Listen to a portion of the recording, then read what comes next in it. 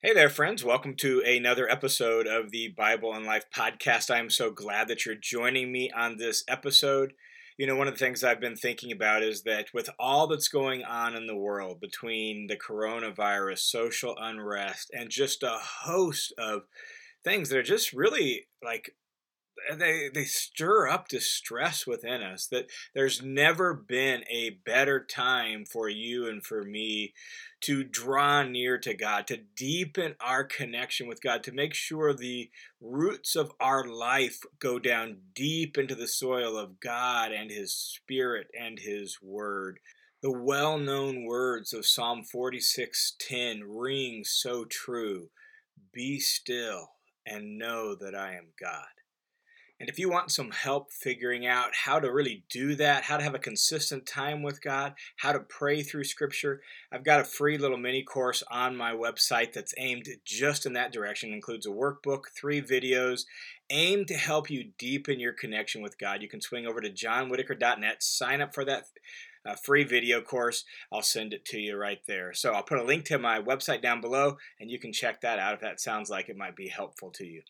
All right, let's get into today's show.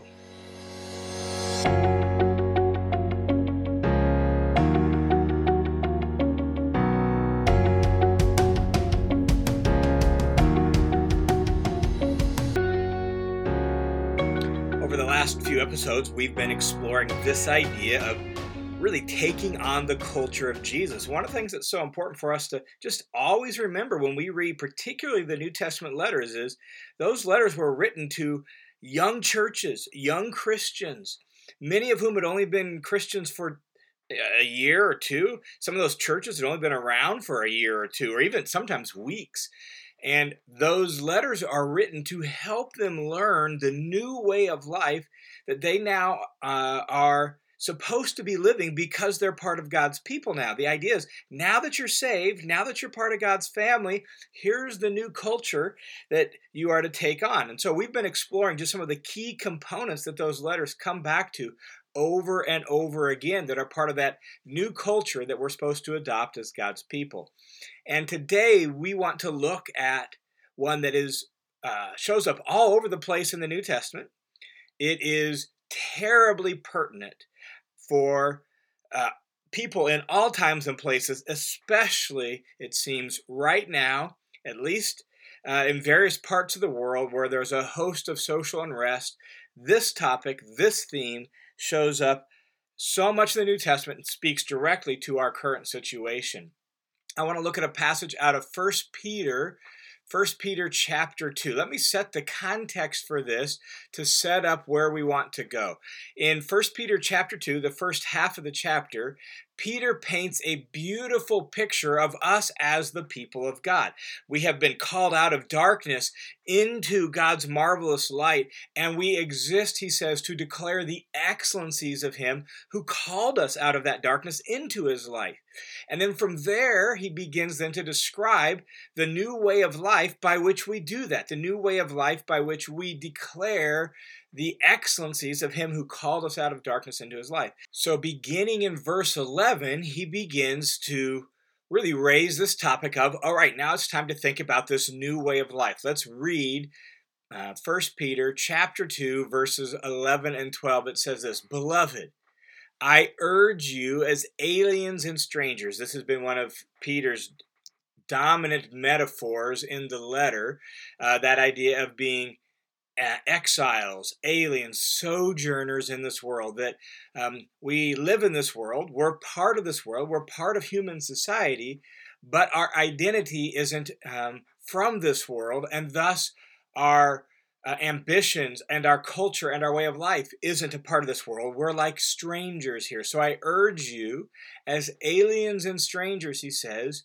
to abstain from fleshly lust. Lust just means desire. So abstain from fleshly desires, fallen human desires, which wage war against the soul. And so they tear down your soul. They assault your soul. And maybe over the last few months, with all that's going on in the world, you have seen so much hostility, so much conflict, so many so many things, questions you can't figure out. You felt like your soul has been assaulted, right? So abstain, he says, from fleshly lusts which wage war against the soul. Verse 12, he says, listen to this, keep your behavior excellent among the Gentiles. Gentiles literally is non-Jews. In the New Testament, it really became to be referred to people, at least at times, people outside of God's people. So keep your behavior excellent among the Gentiles, those pagans among whom you live, who don't know God, don't know God's way of life. Keep your behavior excellent. In fact, the word for behavior there, anastrophe in Greek, is more comprehensive. We think of behavior as really just, specific individual actions, but behavior refers to literally your way of life. The whole way your life is arranged, organized, and carried out. So keep your whole manner of doing life excellent.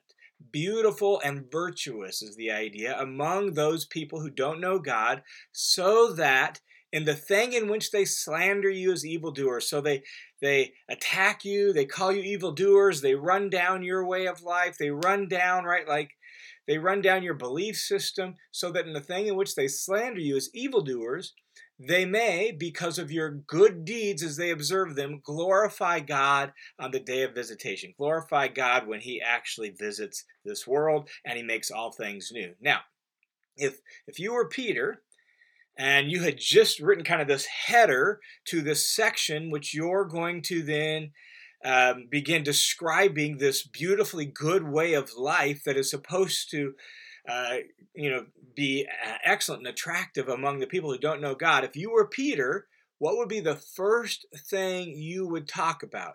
Abstain from fleshly lust. Keep your behavior excellent among the Gentiles. What's going to be the first specific instruction about excellent behavior if you were Peter? Maybe sexual purity, maybe marriage and family, maybe replacing anger and hostility with patience and peace, something we talked about just a few weeks ago on the podcast. What would you talk about first if you were Peter? I'm pretty confident that for most of us, it's not what Peter talks about first. Listen to what Peter talks about first. Verse 13, Peter begins to describe specifically, here's some things I have in mind about how you should keep your behavior excellent among the Gentiles. Here's the first thing he says. Submit yourselves for the Lord's sake to every human institution, whether to a king as to the one in authority, meaning the emperor in his day and age, or to governors, local rulers, as sent by him for the punishment of evildoers and the praise of those who do what's right. And so submit yourselves, in other words, to the government, to the governing authorities, to the emperor who's in Rome and over the whole thing, to his local authorities, the governors who are scattered all throughout the empire and who rule on his behalf. Submit yourself to them. And the idea of submit is arrange yourself under. That's literally what that word means. Arrange yourself under them, to submit to their leadership, to take instructions from them, to do what they say. That's essentially what submit would mean in this context. Submit yourselves, notice, for the Lord's sake, because the Lord wants you to, for his name's sake, for his honor in town. Submit yourselves for the Lord's sake to every, not just to some, not just to the ones that agree with you, not just to the ones you like, but to every human institution, whether to a king as the one in authority or to governors sent by him, for the punishment of evildoers and the praise of those who do what's right. That word right is really important, and I don't really like the translation right. It would be better if they would translate it for those who do good, because that's literally the word we have here. It's to do good, meaning to be known as good citizens, to be known as a helpful, beneficial part of the community. That's the idea, that you do so much good in town, you do so much good for your neighbors, you do so much good for the community that that the government has to praise you. That's the idea. This is doing good. It's really the same word that he used up above when he says that they may, because of your good deeds as they observe them, glorify God. That's the same word. In fact, this is a major theme in 1 Peter. Peter is actually addressing what is it like to live in a society where the government is against you, where there's hostility to you, where there's tension between your belief system, your values, and your way of life, and the governors and the local policies and the local rulers. How do you live in that society? There doesn't even have to be out and out like physical persecution. And some of Peter's audience isn't experiencing that. They're just experiencing some hostility, some oppression, some difficulty. They're maybe at the risk of losing their job, or they're experiencing some social pressure if they don't conform. That's what they're dealing with.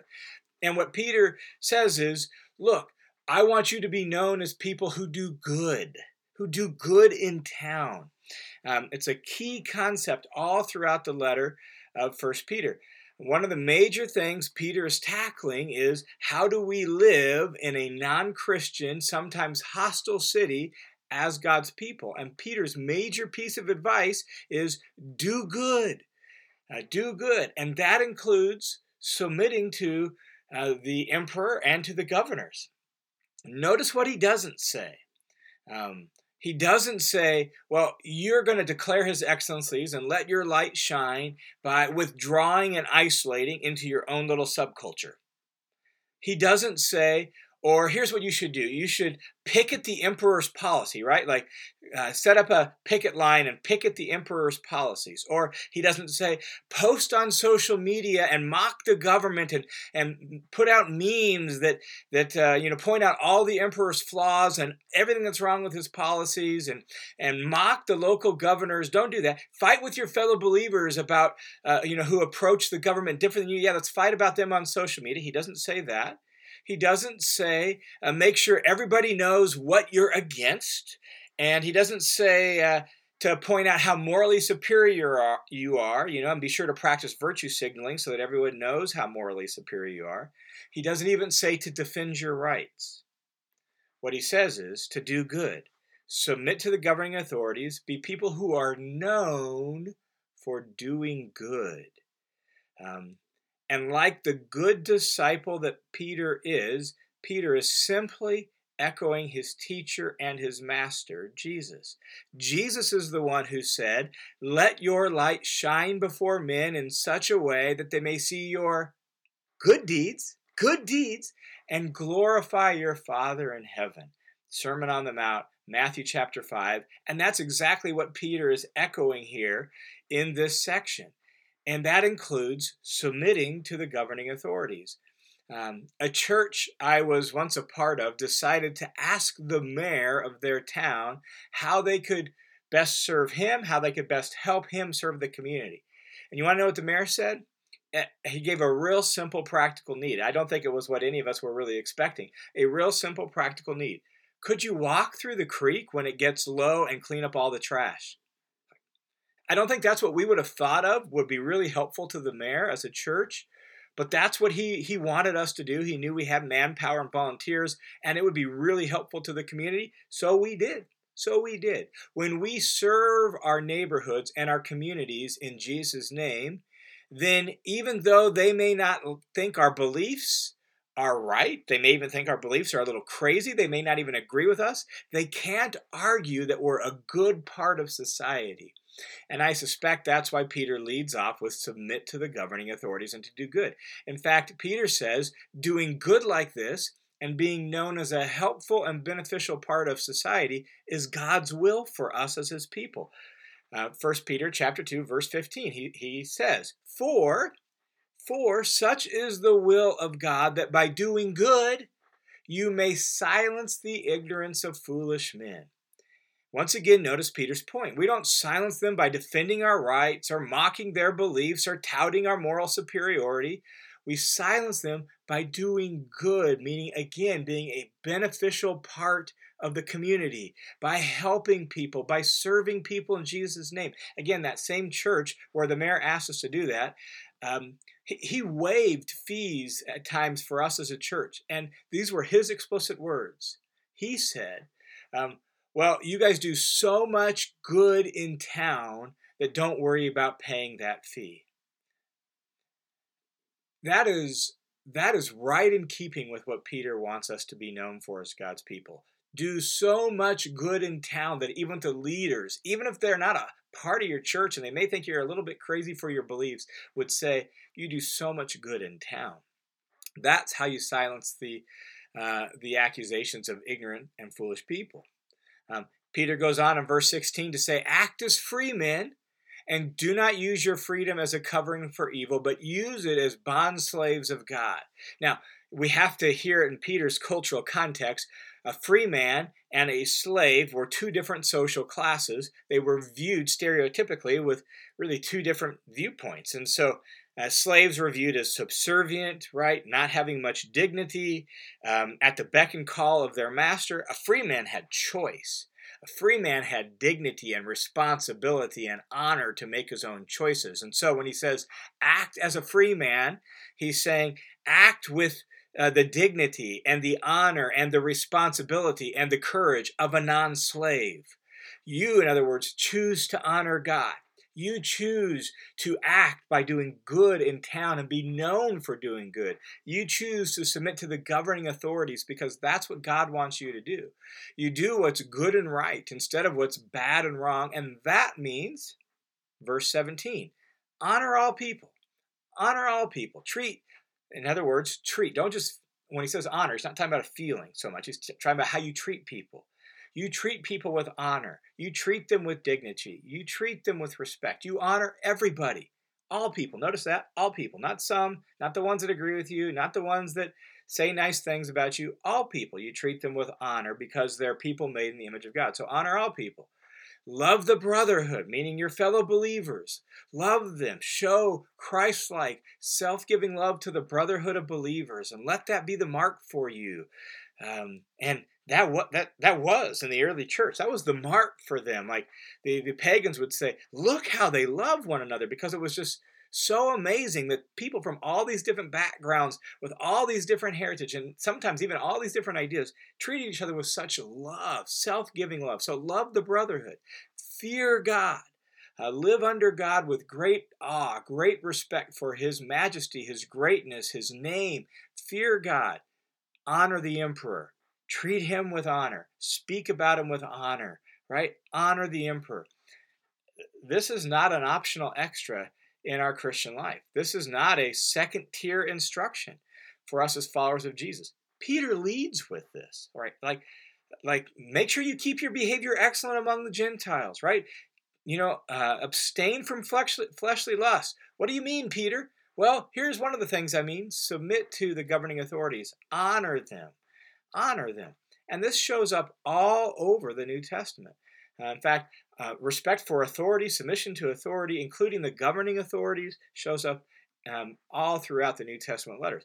This is a key component of Jesus' will for us as his people. And so as we take on the culture of Jesus and we're re-socialized to his way of life, this is one of the things it means for us, that we're known in town as good citizens, helpful, useful, beneficial citizens in our community. We're known as people who speak about and treat the governing authorities with honor and respect. Even when they disagree with us, even if they treat us poorly, we're known as ones who speak about and treat them well and honor them. And notice the two key words: submit. That has to do with the way we carry out our life, right? That we're going to listen to them, we're going to do what they say. Honor has to do with treating them with an attitude of respect and honor, speaking about them with an attitude of respect and honor. And so there's this whole posture towards them that we honor them. Now, this raises a really important question. Question that we don't have tons of time to deal with in the time that's remaining on this episode. But that question is this: is there ever a time God's people should disobey the government? Is there ever a time we as God's people should disobey the government? Probably need to have a whole episode on this, but let me just real briefly answer that, okay? Yes, there is. The New Testament, both in explicit teaching and in modeling it in the book of Acts, shows us there is a time we should disobey the government. Here's the dividing line. When obeying the government would cause you to disobey God, now you're in a position where you have to choose between two authority figures. You always choose God. That's really, really important. It's not just I don't like it, or it's inconvenient, or it goes against my rights, or I don't like that rule. It's if I obey this rule, would I disobey God? If I would disobey God by obeying this governing rule, law, policy, whatever it is, if I would disobey God by doing that, then I'm going to have to choose to obey God. And the other component is, and I have to willingly accept the consequences that the government gives me. You see that modeled, for example, with the apostles. Uh, in the early chapters of Acts, they disobey the government. They disobey a specific injunction, executive order, specific policy from the government to quit preaching. They're like, we got to preach because that's what Jesus told us to do. So they preach. They get thrown back in jail. They say, look, whether it's right in your eyes for us to obey you or God, we're going to choose God. So they recognize the tension, and then they get beaten and whipped. And when they get beaten and whipped, what do? They go home rejoicing because they have been counted worthy to suffer shame for the name of Jesus. They accepted the consequences of disobeying the government. And so that really, in brief, that's very brief, but that's the approach that we need to have, is the vast majority of times we obey the government. In fact, we do what they say, even to the point of honoring them, unless obeying them would put us in a position where we're going to disobey God. Now, having said that, I recognize here, at least in my country, in the United States, that there is presently, at the present time, there is disagreement about how to apply that principle. I get that. Case in point, here just in the last few days, a pastor in California said, I'm going to obey the word of God, which means I'm going to defy the order to close down services.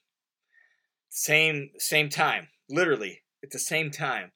Andy Stanley, well-known pastor in Georgia, said, we're closing down meeting together all our large group services for the rest of the year. Like, two pastors, both who believe in the word of God, one saying we're defying the government, one saying we're closing down services.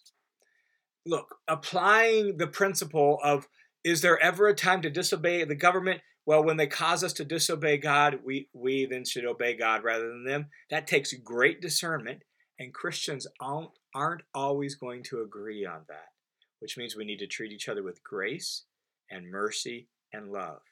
All right? We don't need to shame each other, look down on each other, point the finger, blame each other. We're to love the brotherhood.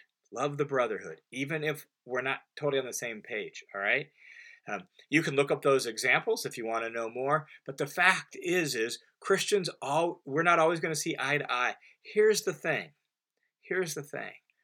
The primary point Peter's making, and the thing we need to make sure we're, before God, our heart is right in this, is we want to honor God by honoring the king, honoring the governing authorities, submitting to them, and that it should be incredibly rare that we disobey the governing authorities, that we don't do it just to defend our rights. We do it for the name of God. We do it for his name's sake. And overwhelmingly, we should be known for doing good in town as good citizens, good members of the neighborhood, good members of the community, useful, beneficial, helpful to our neighborhood. That's what we should be known for.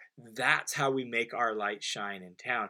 And if you feel like right now that maybe in view of the present unrest, like you're suffering, like this is somehow causing suffering for you, and it's difficult, then maybe these words from just a little bit later in 1 Peter, where he's still speaking to the same issue, maybe these words would be helpful to you. 1 Peter chapter 4, verse 19 says this: let those who suffer according to the will of God, meaning and according to the way of God, according to serving God, let those who suffer according to the will of God, catch this, entrust their souls to a faithful Creator and keep on doing what is good. Entrust your soul to God. He'll sort it out. He'll make things right. He knows the future. He holds this world in his hands. He holds your life, your community, your country in his hands. He's in charge. He's making all things new. He knows what's right. He has a perfect perspective, and he'll eventually sort out right from wrong, and wrongdoers will be dealt with, and justice will prevail. He knows all that. He's got it all taken care of. So entrust yourself to a faithful Creator and keep on doing good, serving people in Jesus' name, loving people in Jesus' name, being known as a community of people that do good in town. Entrust yourself to a faithful Creator and keep on doing what is good. May God be glorified in us because we live that way. That's Peter's concern. That should be our concern as well as God's people, as we seek to embody the very culture of Jesus, not only individually, but in our communities of faith, in our churches, that in town we would be known for people who do good, who honor the King, who submit to the governing authorities for God's name's sake. All right, thanks for tuning in to this episode of the Bible and Life podcast. Thanks again to each and every one of you who make this ministry and this podcast possible because of your faithful support. I couldn't do it without you. Thank you for your generosity. Thank you for your prayers. God bless each and every one of you. May you walk by faith. May you follow Jesus. And I look forward to talking to you again soon. God bless.